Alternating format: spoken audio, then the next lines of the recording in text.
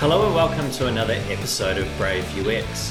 I'm Brendan Jarvis, managing founder of The Space in Between, and it's my job to help you to put the pieces of the product puzzle together. I do that by interviewing world-class experts in UX and product management, and they share with us their expert learning, stories, and advice. My guest today is Ryan Rumsey. Ryan is the CEO and founder of Second Wave Dive, a groundbreaking new design leadership training company that is helping designers around the world to level up their business skills and transform their careers. His company has worked with product design and executive leaders from companies like Google, IBM, Atlassian, Dell, and ANZ. An experienced designer with a career spanning over 20 years and across interaction design, front-end development, and product management, Ryan has led design teams at Apple, EA, Nestle, and most recently at USAA. You've probably heard of some of those companies. He's the author of an invaluable new book published with Envision called Business Thinking for Designers. It's been described as a guide that helps designers to gain more trust and build better relationships with business partners, non-designers, empowering great work. Ryan's a member of the Design Leadership Forum at Envision. He's spoken at numerous meetups and conferences around the world, including TEDx, FXD, and Creative Mornings. He's been an actor, a ski instructor, and a farm worker. And he's a massive fan of the Liverpool Football Club, so I imagine he's pretty happy about how the club is tracking this season. A clear, compassionate, and compelling communicator, Ryan has a great story to tell and a huge heart and mind for helping designers to increase their impact, confidence, and career success. It's a great pleasure to have him here today to speak with us and to share his experiences. Ryan, welcome to the show. Thank you so much for having me. Well, it's really great to be here, and this is a conversation I've been looking forward to since we put the time in the diary, or even before that. And before we get into the sort of more obvious content, that you're really passionate about, and that I'm sure we can talk for hours on, I wanted to just dive quickly into your backstory. I understand you were a professional actor, and you were living in LA at the time where you landed a role on a music video for a band called Stained. What's the story there? I think this. So yes, all true. I think most of it is. I had lots of interests as a young man, and wasn't quite clear on what I wanted to do.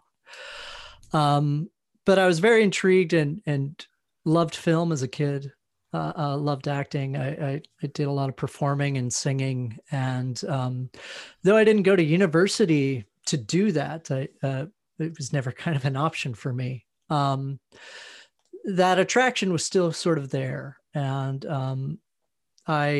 it was more a matter of circumstance that I moved to LA and decided to do that because in the late 90s, very late 90s story, I was working for a rave company, setting up events all over the world, like in New York and Ibiza and whatnot. And that company sounds terrible. Sounds terrible. Well, it went terrible because it turned out my bosses were embezzling money and selling securities without a license. And so suddenly I was without my lovely sort of cush job. And so, what am I going to do? And I had been designing and making things on the web for a while and doing graphic work, but I just never thought of that as an option for me. I grew up with parents who were in banking and insurance. So I decided to move to LA. I got an opportunity to have a roommate. And I loved acting and whatnot. So I just thought I'd give it a go. I had a sort of just maybe 3 months of money to sort of get me started. And, I kind of got lucky pretty quickly and started doing commercial work. So I got to be in commercials for Burger King and Pennzoil Motor Oil and Earthlink, if you remember Earthlink. And but my first gig was as the lead actor in this music video for Stained.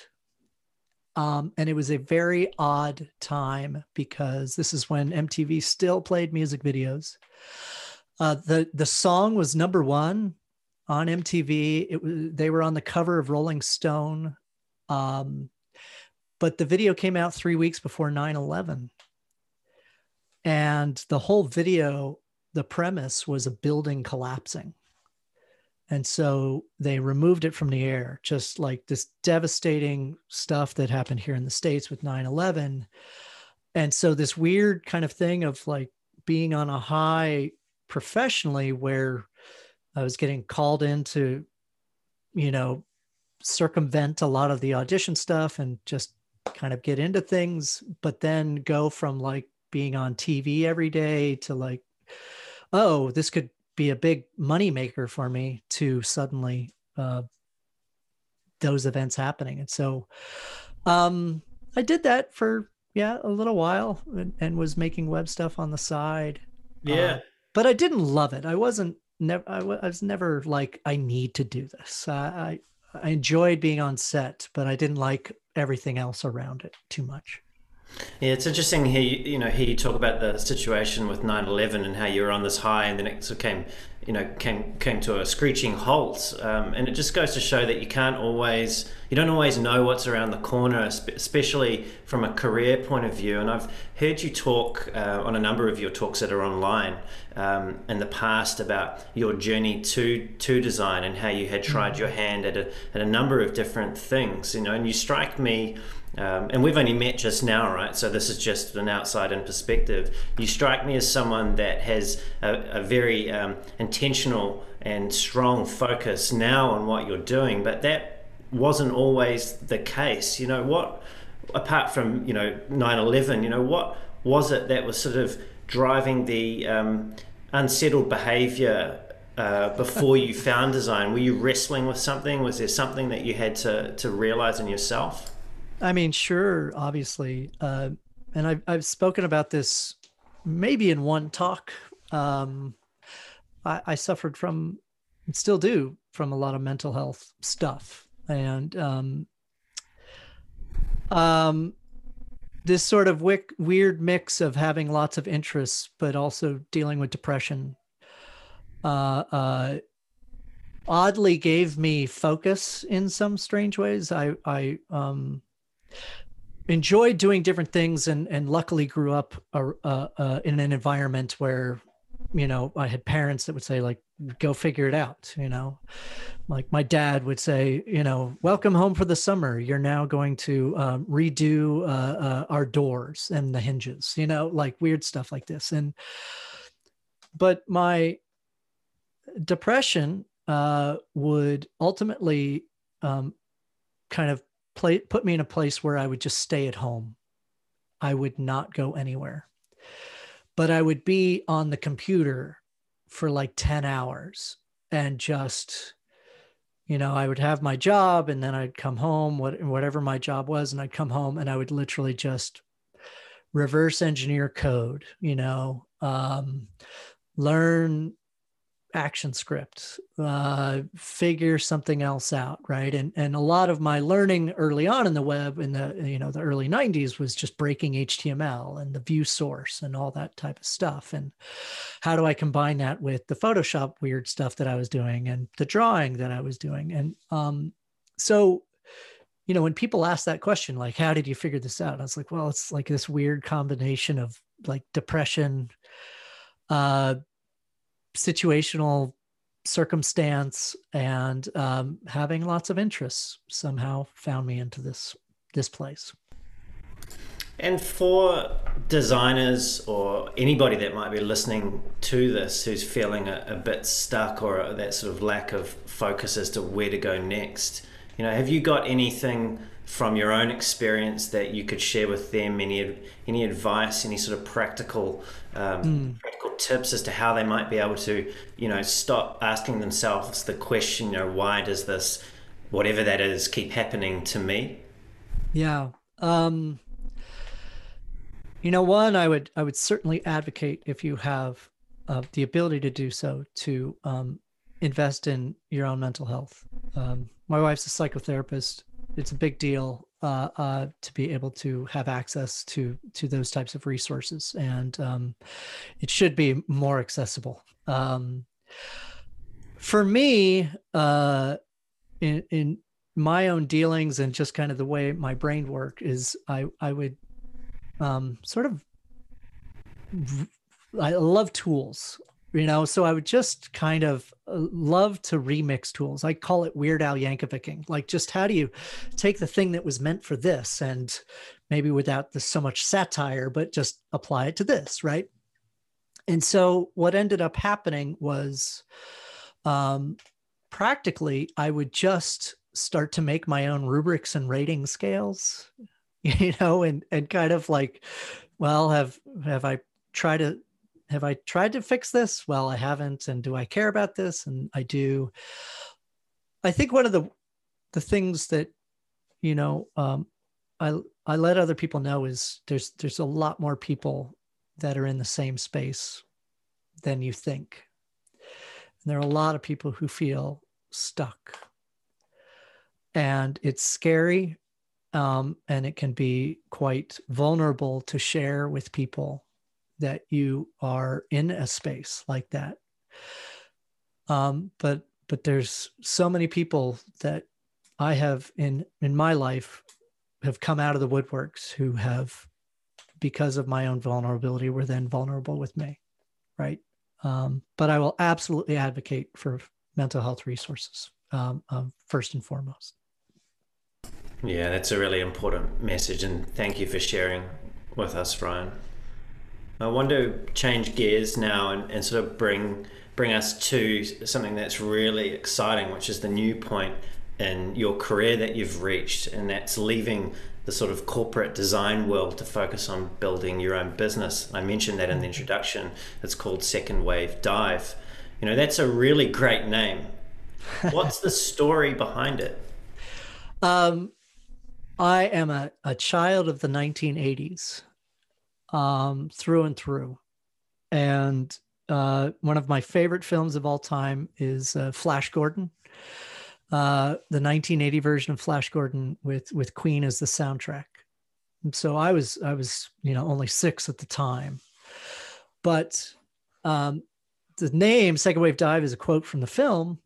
And for me, though, the meaning is more about this kind of second wave of me. Even though I'm in my late 40s now, sort of growing into this other point of my life, and then diving into, kind of more niche things, weird things. And so then the mission is to then help others who may find themselves stuck, helping them find this next wave of themselves. And let's go dive in. I am a huge advocate of sort of deliberate practice, right? And that, a way to get stuck is to be curious, a little bit uncomfortable, but in a safe space, so that you can kind of identify some of your own loops and kind of see other perspectives, other ways that they could be addressed. So that's the name. It's an homage to really cheesy but amazing 1980s film and Queen and Brian Blessed, who's a brilliant British actor, and that's it. For those of you that are keen to check it out, we'll put a link to the clip in the show notes. I'm sure it'll be available somewhere on YouTube. Yeah, it will. It is.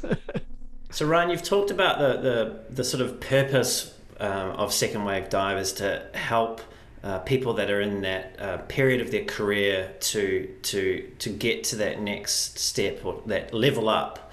What are the ways in which you're doing that through your company? What does it look like? Right. So, I mean, pragmatically, what we do are courses, coaching, and community, right? The types of courses that I get into are things that were not typically taught, either from an instructional standpoint, say out of university, or really actively mentored in. once we become professionals. There, these common things where we know that we should develop relationships. We know that we have to earn trust, right? We know kind of all these things that will help us, that sort of like will relieve our anxiety, relieve our burden. Where's that curriculum? It's not there. And so, a lot of the courses that I lead and continue to start to put out are all in this weird space. But then how do we take this sort of concept of peer feedback and community and developing stronger relationships and networks other than, say, a traditional workshop? How do we combine those, remix these in weird ways? And so, it's all kind of at a source of some of my own frustrations of, when I started building organizations from scratch, that was my job, being hired to do that. And I spent about 10 years doing that. There was no guidebook. And 10 years ago, there wasn't a lot of these conversations around design leadership or whatever, product leadership of how to do these things. And so I completely felt alone. And a lot of the very inspirational presentations and talks that I would see left me with no pragmatic or applicable ways to do anything on Monday. I was like, yes, I hear your principles, but you haven't sort of demonstrated how that's been your responsibility, or that you've put some of these theories into practice, And so a lot of the material then is these weird, unique situations that I've been in, and then applying things that are not the traditional, what you would find in Medium or in a typical, presentation. And it's not for everybody too. I realize that, but it's, so far going okay. And I do the same coaching, a lot of executives, as soon as you become an executive or you run an organization, you're much more like a small business owner than you are a creative director. You're on your own, right? You're at the front. People are looking at you. You've got to have the answers. That's right. That's totally right. And people are, you're kind of waiting for somebody else to make a decision, and they're all looking at you. And we haven't been taught, or we don't necessarily have had those experiences before. We're quite, new to this, immature in this space. And so my courses and coaching and community is all like, how do we expose some of that in a safe way? How do we then show you how you can apply that to your real world now? And then keep that sort of going, right? Keep that kind of conversation going. Yeah. And, when you talk about safe space, what comes to mind for me is that often it seems that people inside their own organizations, because they're the leader or they're aspiring to be, they don't feel safe because of the political nature of the organization to share those fears and anxieties with their colleagues. Is that what you're getting at with this? That's a big part of it. I think as well, there is a lot of persona and perception about like having all the answers. It is really vulnerable to, and it's a wonderful leadership trait that I admire, but it's not readily available. It's quite rare to sort of see, leaders who will fully admit when they don't know a thing. And so what I mean by this is this space to acknowledge that you maybe don't have the answers, to acknowledge that you don't want to let your colleagues know that you don't know all the answers, but also I think to talk about not just the happy path, right? It's difficult to lead people. It's difficult to be responsible for other people their careers, their aspirations. And there are lots of parts of that where, even giving somebody like their first review, if you're a manager for the first time, like sitting down with somebody and actually giving somebody a review, even if it's good, gosh, that's a totally different experience than, evaluating the effectiveness of a button. Yeah. And so the spaces that we want to create are then also to acknowledge that we have different backgrounds, different perspectives, different opportunities that we presented, different privilege, right? And so how can we kind of ensure that we're doing our best to acknowledge and be direct with those, right? Yeah.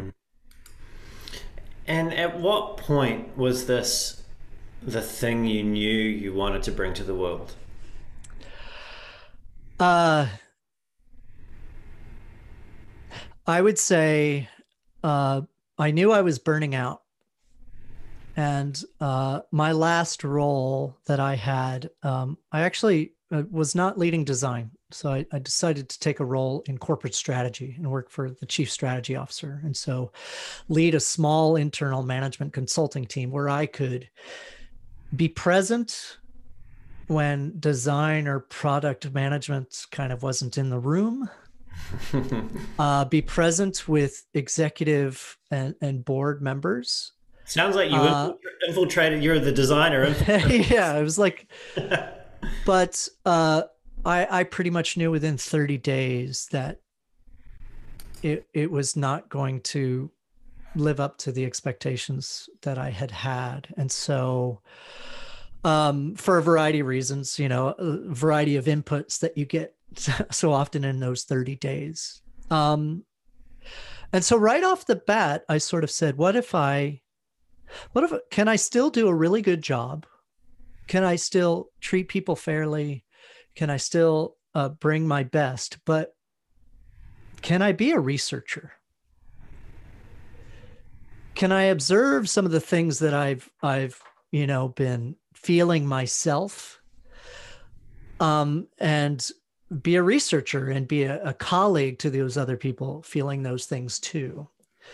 Because I think that's kind of at the heart of a lot of these big words that, a lot of my experiences in big enterprise companies, right? Not so much agency work, but when you hear all these big words like transformation and innovation and blah, blah, blah, we're just talking about people change. And so what then, a lot of the same themes of people kind of expecting the company was ready for the change they were going to bring.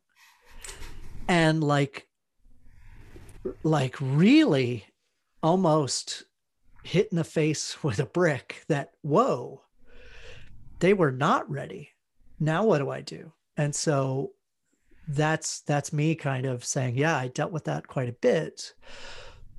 What if that were just if that was just the norm? How do we still succeed? How do we, again, relieve ourselves of these burdens, these anxieties that we feel, and kind of let, the art of letting other people have our way, without that being like our core identity or where we place our own value, And so, yeah, it was about 30 days into my last role. I ended up being there about 18 months,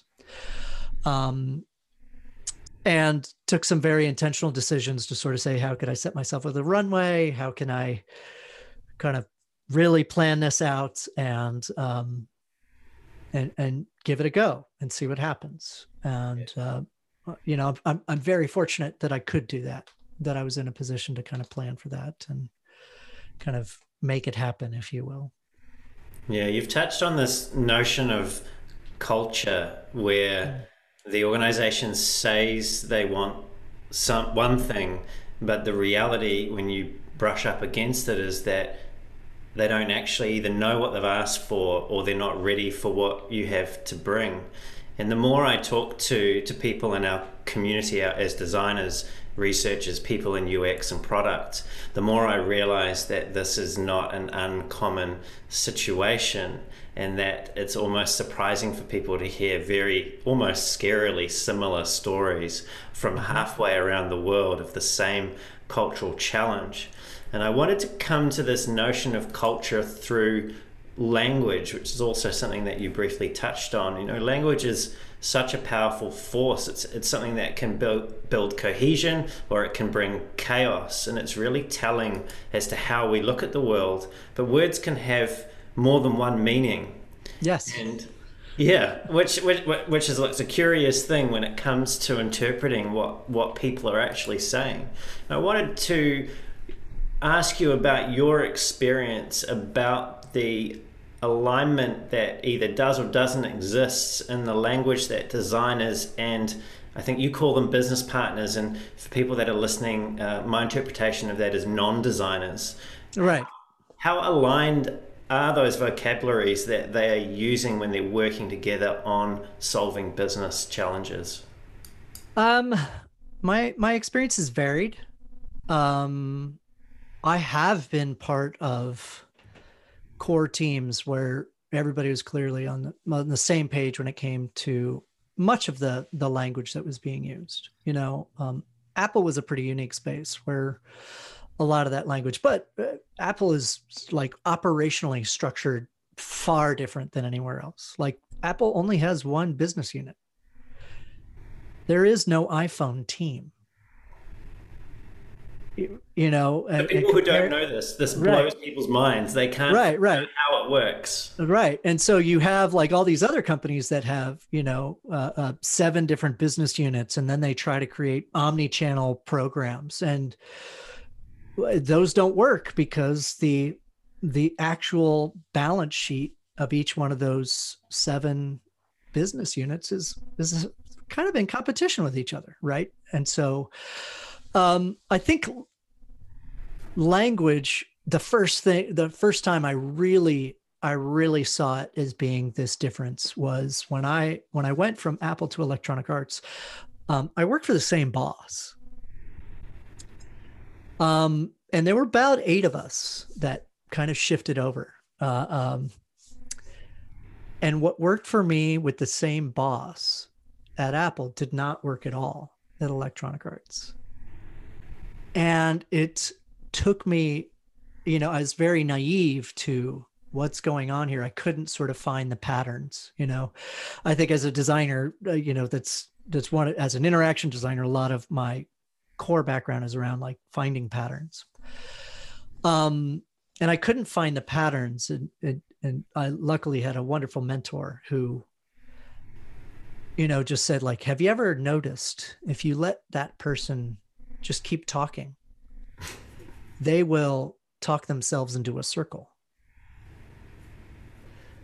Right.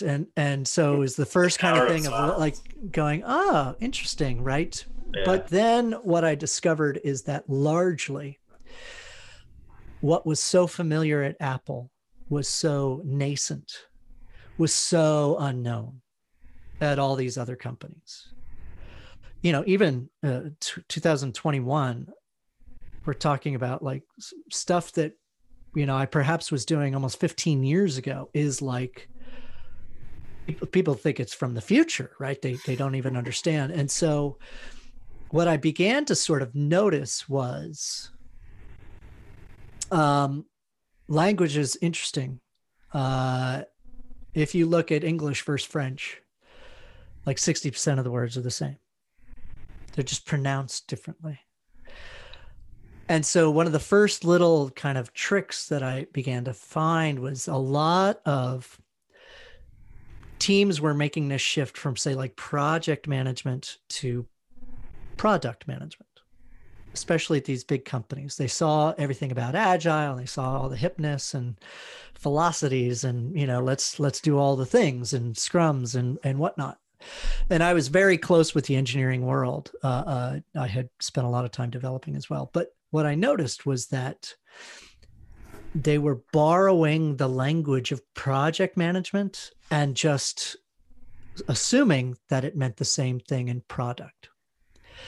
And so what I began to do was try to just understand their definitions, borrow them, and just say, oh, that's interesting. We have that same word. We use that word. And whether we were using it or not, I would just kind of like, oh, we're so close to you, right? So think of phase gates, old school project management, design, develop, test, build, whatever the gates are, they're essentially like, we've done all the things, we throw it over the fence to the next team, right? So they were entirely structured. Their entire process of how they worked was all around phase gates.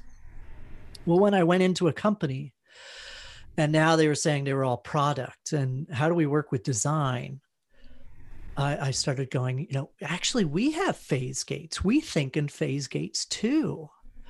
We just think in like different cadence. So we think really around a conception, an introduction, and a decline, and things like this. But they're all the same. They're just gates. But, so I started to play around with the words and the language. And then I would say like, oh, usually you have projects that last, 8 weeks to 3 months. Well, we just work in like 3-week projects. So that's all the difference is we just have different sized projects.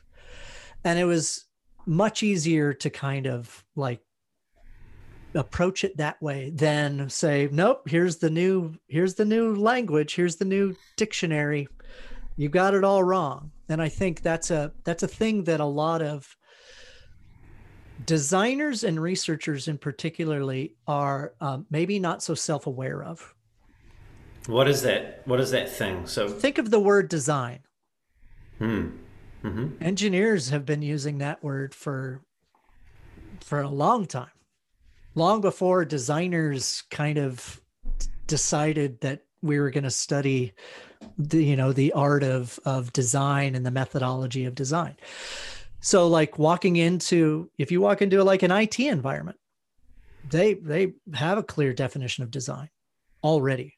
Do you know your history of that? When I started at USAA, I led a team called Experience Strategy. So the team was called Experience Strategy. They did experience strategy and they provided experience strategies. Like, nouns, verbs, adjectives all at once. Same with design. We call it design. We do design. We are design. And so one of the basic questions that I start with is like, are we even clear with our own language? Right? So one of the first question I asked of my team at USA, I said, what's an experience strategy? And I got, different answers from everybody. That's a problem. I said, well, no wonder nobody trusts us. They think we're making it up. And the same could be said with design. When I work with an executive leader, I'll say, well, how do you define design at your organization?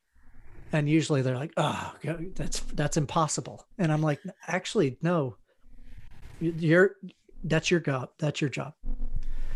It's okay to have clarity and define it here for your context. That's your job. Because without that, your business partners think you're making it up. If I go to 10 different designers on the team and I get 10 different definitions, there's no way I'm doing anything more than giving you the responsibility of the interface. Because I think you're just making it up. Yeah. And this is such a key point of tension that exists for designers and their relationship with the business. And it comes back to what you said about being clear and aligned on what it is that you're actually doing, because inevitably you're going to be challenged to articulate your value to the organization. And if you can't do that, then like you've hinted at, you're in a lot of trouble. What is the reason for the difficulty that we have as designers to align behind what it is that we do and articulate the value of that? I have my own theories. I don't have any data. what I think a lot of it boils down to, just in my experience, is like identity. Both as an industry, but also as individuals, right? We've done a lot of marketing of design as an industry, of being this pivotal, impactful thing. And I believe it is. And we've done a lot of, 15 years ago, designers were relatively rare. And now there's 250,000 of us, in the market. So we've done a good job of kind of elevating the desire for it. But it's also, if we want to kind of mature and be involved in other conversations, we may have to wrestle with a lot of that identity we've built up for ourselves. And it's not easy to kind of let go or adjust one's identity. And so that's a lot of the kind of things. And the only way I've kind of said it, or been able to sort of get people to hear it, maybe we're part of this, maybe there's something that we have in, is I've certainly worked with and discussed with lots of designers over the years who have moved to different roles, moved to different places. And what I mentioned to them is if you're having the same conversations or the same frustrations, like if that product manager only wasn't here, or that CPO, was more mature, everything would be great. If those are the same things that happen from place A to B to C, you're the only constant variable. You're the only one that is the same through all of that. And I think there's this, once we kind of understand that, maybe this is about us as well. And if we feel a little bit of comfort, or we even have a little bit of space to be comfortable in moving beyond, say, what we had placed up as our identity, we can kind of get there. I think of a lot of things as like everything is a prototype, including me. Right? I'm just a prototype, and I'm just running a series of experiments.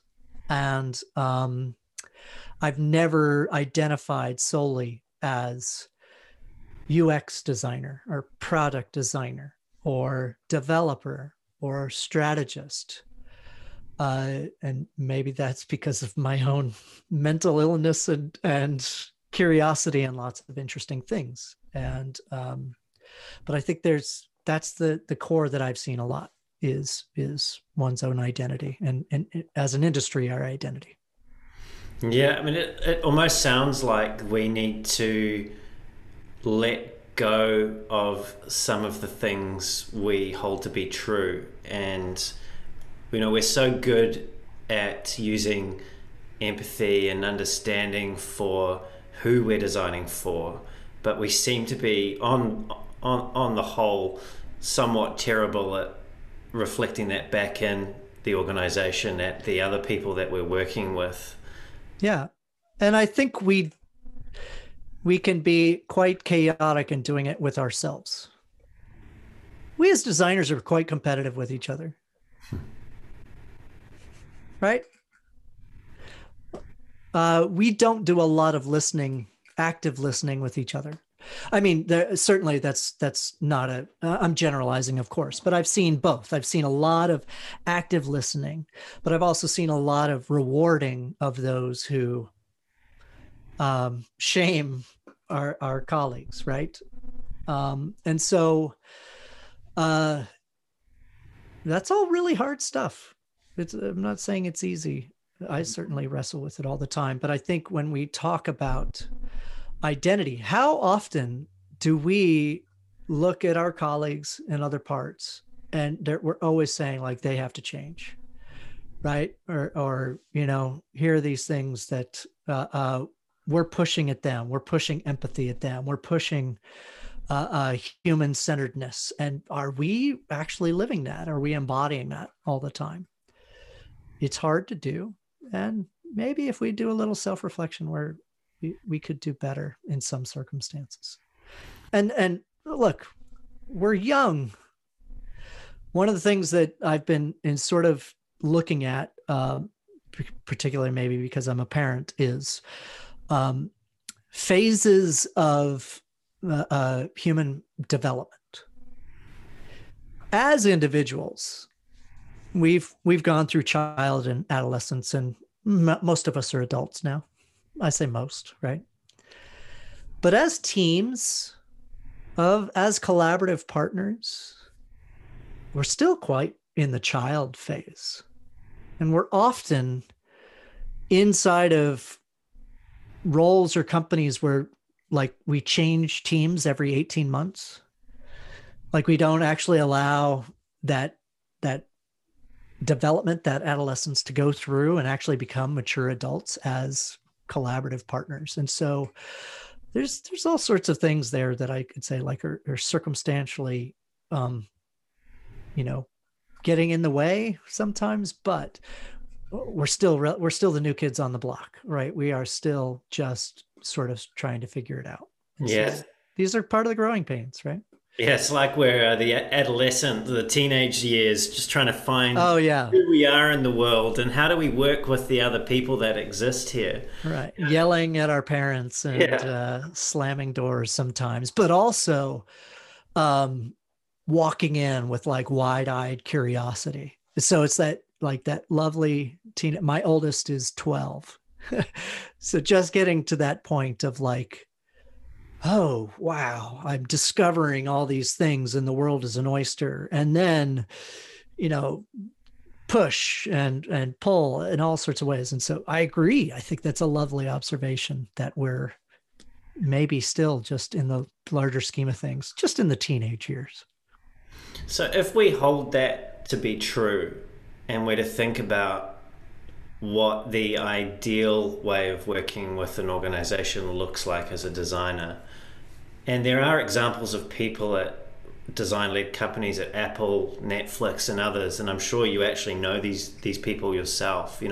What have they realized, those people that are in design leadership positions and they really are pushing the strategic agenda for those organizations? What have they realized, and what are they doing that other designers could do? I think what they're doing so well is they are really getting to know the context of what they're designing for and with.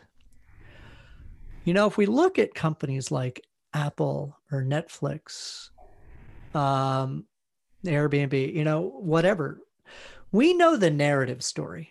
We often don't know, like, really what's happening day to day. So we know the story that we're told.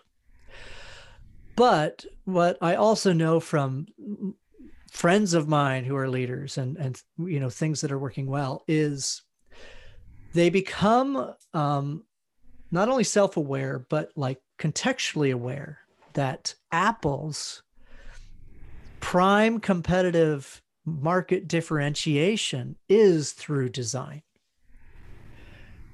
If you look at Apple versus a company like Dell, their business models are largely the same, selling computer peripherals to enterprise environments, to customers, individuals, but their strategies are completely different. Apple is selling premium priced things through design that integrates, systemic effects of software meets hardware meets, whatnot. Dell has chosen a strategy where they essentially win by superior supply chain and lower pricing. So when you look at where real mature leaders are, is they recognize that context, and they may say, well, at Apple, it has to be through this, right? It has to be through the software, has to be through the services. Whereas at Dell, it might say, we're going to totally double down on a supply chain and just completely redo B2B in a way that nobody can even see. But all we have to do is like mimic or just copy what other people put into the market when it comes to like consumer software, and we maintain that advantage. And so the mature leaders that I see is they recognize that they are part of a piece, and they recognize that when they are looking to push something forward, they actually know, am I trying to maintain the competitive edge within the current business model, or am I proposing some type of new model?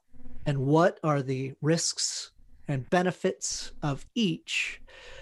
And, you know, sort of cognizance of that sort of thing. And I think, look, at the end of the day, we don't really talk about it. This is something that I've been writing and I haven't just sort of shared yet, is that these are systems problems to solve. It's not a design problem. They're systems problem because we have processes, we have products, we have people, and we have balance sheet things to solve and address, like all at the same time. And so the leaders that I love to work with and I love to be around, they acknowledge that, and they sort of say, all right, how can we not just look at it from this angle? How might we approach it where we choose parts of those systems together and work on those together? So it sounds like their perspective lifts from the craft and the practice of the design organization, and they almost bring themselves up to the level of the wider company, and they're able to join the dots between what they're doing in their craft and how that's furthering the mission of the organization. Completely. They are dot connectors. They are overlaps in the Venn. Right. They're building bridges. And that's a wonderful challenge, like talk about a design challenge to solve. What a wonderful challenge. I was fortunate at USA to work with Mariah Garrett, who's the chief design officer there. And to see her kind of, you know, growing a team from like 30 to 300. So first dealing with scale, but then dealing with, you know, colleagues who were like suddenly moving over to safe agile and like, oh, that's a thing. And like, oh, and reorgs, and like suddenly seeing that. And she's been so great at kind of seeing how all these things connect and not hitting a panic button, not, you know, continuing to create and foster a wonderful environment for the people that work in her organization, and have that balance of like, oh, we are individuals and we are teams and we are colleagues and we are peers and we are here to, you know, serve our customers, and we are here to make money because we're a for-profit company. Like finding those sort of balances. Yeah, let's talk about that. Let's talk about making money, because this is also something that designers, not, and I'm speaking in general terms, it's obviously very difficult for us to get into specific examples here, but it's something that comes up where designers somewhat feel uncomfortable about this notion when you're working in an enterprise, a profit enterprise, that what they're doing is contributing to the bottom line. And there's almost like a revulsion to that. You know, what is that about? Like, why do we not get that? I don't know. I don't know the answer. But I think part of it is our own fault as an industry. Again, we've done wonderful things. There's 250,000 of us working. Like, what an amazing opportunity. Look how far we've progressed. And at the same time, we kind of like tell ourselves that we are the be all end all, that companies just absolutely need us. We are the differentiators. That's been some of the narrative as well. And I don't know that we know our histories, you know. Do we really know why design thinking came about?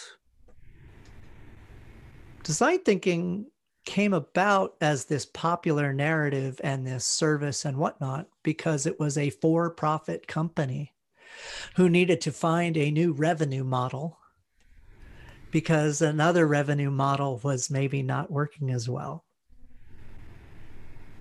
right? IDEO you're talking about. IDEO, right? Yeah. Yeah. I mean, it was a new revenue model, right? And there's some of that history too. So I don't know why we're so uncomfortable with it. And I think still to this day, I get a lot of, deer in headlight kind of moments when I say things like, if you work for a for-profit company, the company's purpose is to remain in business. Soluble, survivable, thrivable, all those types of things. Everything points up to continuing to be able to pay your salary. And it's not just designers. Every employee is expected at that business level, that executive level, to contribute to keeping them in business, right? So you should be aware of whether or not that model is doing the types of things that you can support. That's not to say that you might, as an individual, have different priorities yourself where you could say, I can live with that, right? Personally, I couldn't go work at a company that sells cigarettes, personally. But I know people that can and do because they have a different ranking system. Let's also talk about for-profits. For-profits may make decisions where money is the bottom, but money's still part of it. They have to fundraise. They have to remain in the business of providing that value back to a community, right? In whatever way. So there's always money involved. And I think a lot of this is circumstance of whether universities, whether a lot of our own narratives, a lot of privilege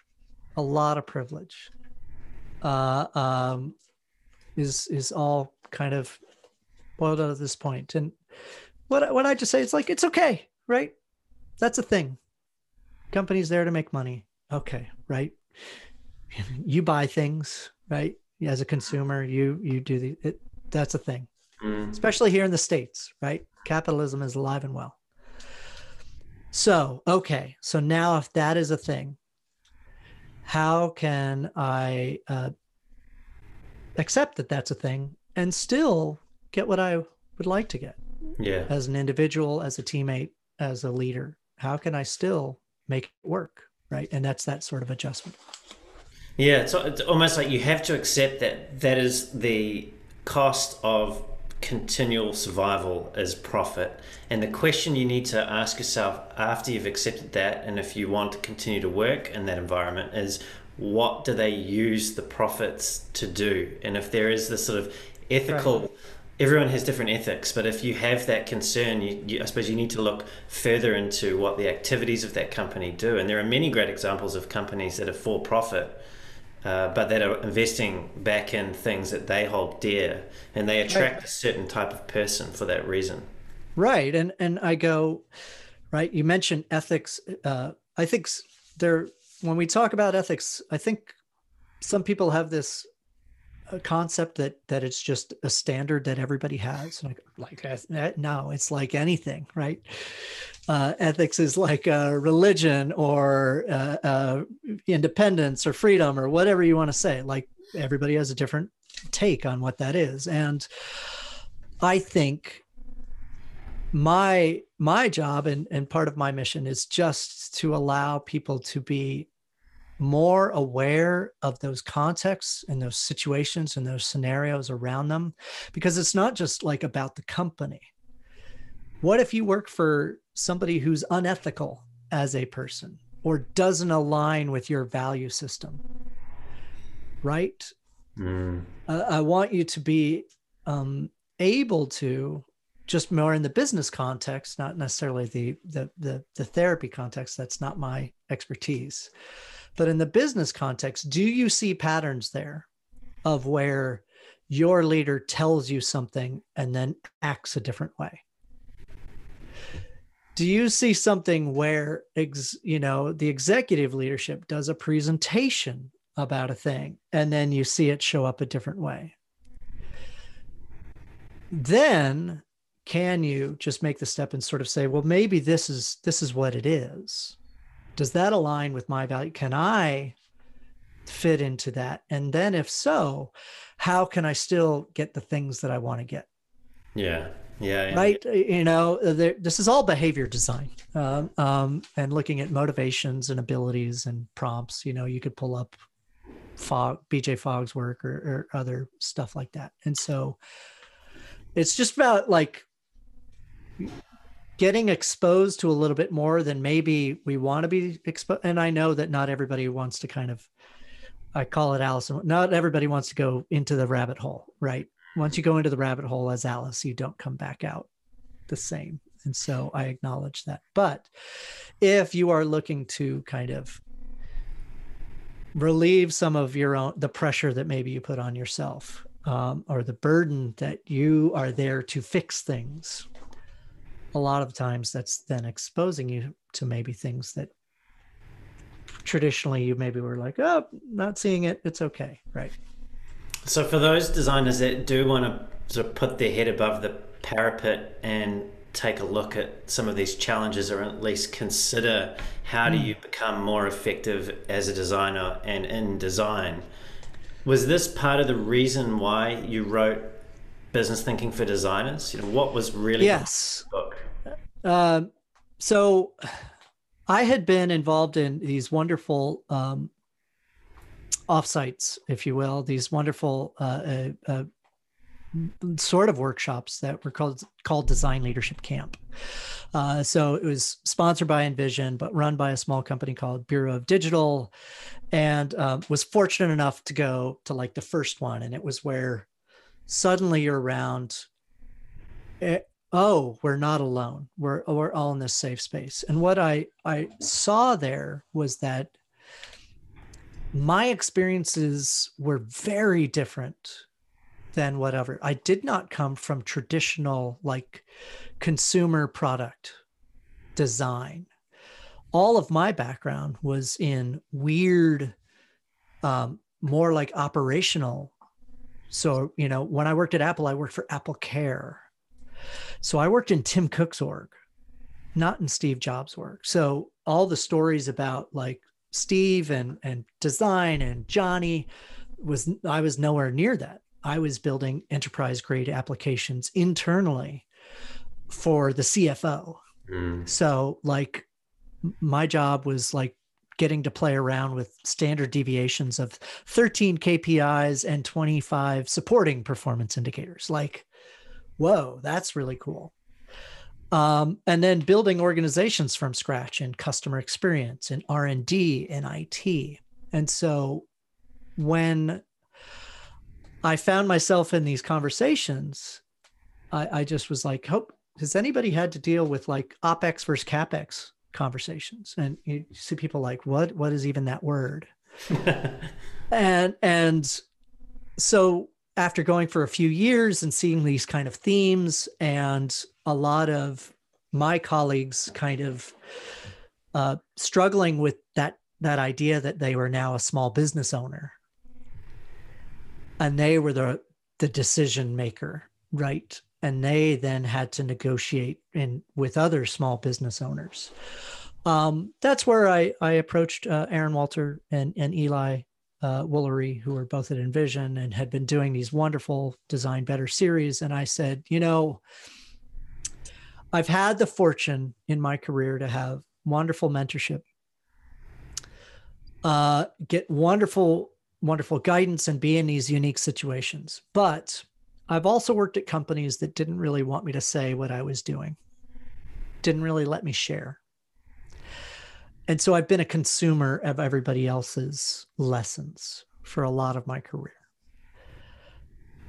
I want to write a book, and I want to write it for free. I want to give it away and just have it like as this very different, rather than talking about principles and like this is going to be an inspiring book. I want to get like, how can we just find little ways that we can help you get unstuck in ways that have helped me, that have helped others to just get unstuck. And so that's where the book came about. They were great. They were wonderful partners, and timing wasn't great. So it was scheduled to be released originally March 15th, 2020, 3 days after the US was closed.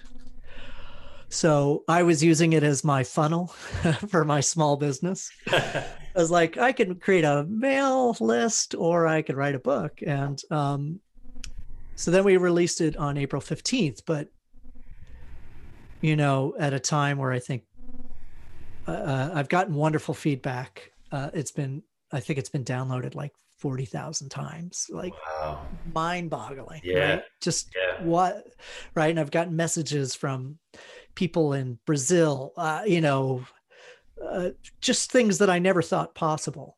And, but it's still like, it's almost a year old now. And people are just like coming out of a little bit of the fog that we've had mostly here in the US and Europe and going, oh, well, wait, there's this new book here. And Yeah. Well, the rediscovered it. content, the content is so practical, and there's even you've gone to the extent of describing what some of those terms like capex and opex are, and it seems to people that know that already, that seems like, oh, maybe that's not so much of a big deal. But there are so many people that don't understand the language that the company, the business organization uses to describe what Oh yeah, It's almost like that's right.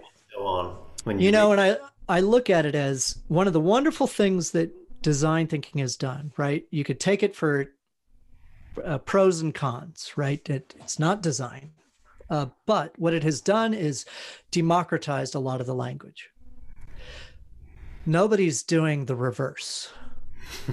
If you go ask an MBA what a business model is, right, you're going to get the big answer. And if you ask 5 MBAs what a business model is, you get 5 answers. But if you just go and say, well, business model is it's just 3 things, right? The goal of it is just to figure out how you're going to create value, capture value, deliver value. That's it, right? And a business strategy, forget that. If you thought a business model was hard, if you ask everybody what strategy is, oh, goodness, it's all over the place. But if you just break it down and say, business strategy is just how you're going to do that model different than somebody else. That's it. Mm. If you just break it down to that very pragmatic kind of, now I can be more attentive and aware in a meeting. It's the same with like return on investment. That's an acronym that we all get trapped in. What's the ROI of this? And what I say it is like, that's really 4 questions that somebody's asking, but they don't answer those 4 questions, right? When somebody asks the ROI, I want you to think of, what do we get? When do we get it? How much will it cost us? Like that's it. Yeah. So when you hear that, that's the practical side of it. And yeah, that's the book that I wish I had 10 years ago. I'm glad you didn't have it, because if you did have it, you might not have written it and shared it with everybody else. Probably true. I have a good friend, Greg Story, who yelled at me we were having dinner. It's almost 5 years ago now. We were out at dinner and I was sharing the story of like how I, started building balanced scorecards, and I had a very different approach for OKRs and teaching OKRs. And he looked at me and he's like, wait, when did you start doing this? I was like, oh, in like 2009. And he's like, he called me a foul word, but he was basically like, you gotta be kidding me. They're like, everybody, right, that's a contribution, right? You have to share that. You have to provide it. And I'm not saying it's the end all be all. It's just another way. And there's so many other people that have been so generous with me and the industry. And I like, can I play a part in that? Can I just share? So that's kind of where Second Wave Dive has come to, is like, how can I just help others get unstuck and maybe make a living out of it too, because that's okay as well. Yes, it is. Well, look, thank you for sharing it, Ryan. It's really great. We'll be linking to that in the show notes so that people can check it out. It's an invaluable resource. So just bringing us to the close of the show today, if there was one thing that you could bestow on all of the people that are in the design community, what would that be and why?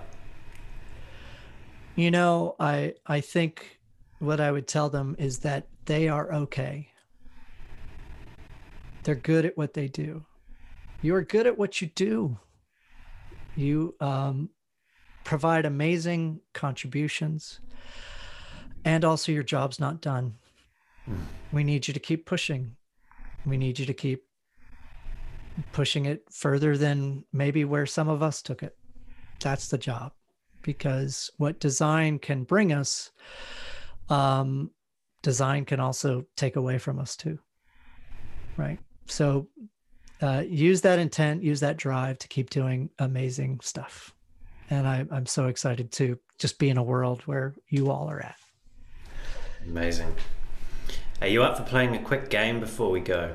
Yeah, of course. I love games. It's a really simple game. It's called What's the First Word That Comes to Mind? Okay. Okay. So I've got 3 words or phrases, Okay. and I'm going to say one, and then you can just tell me what comes to mind for you. Okay. Okay? Yep. All right. First word, design. Complicated. Second word, business.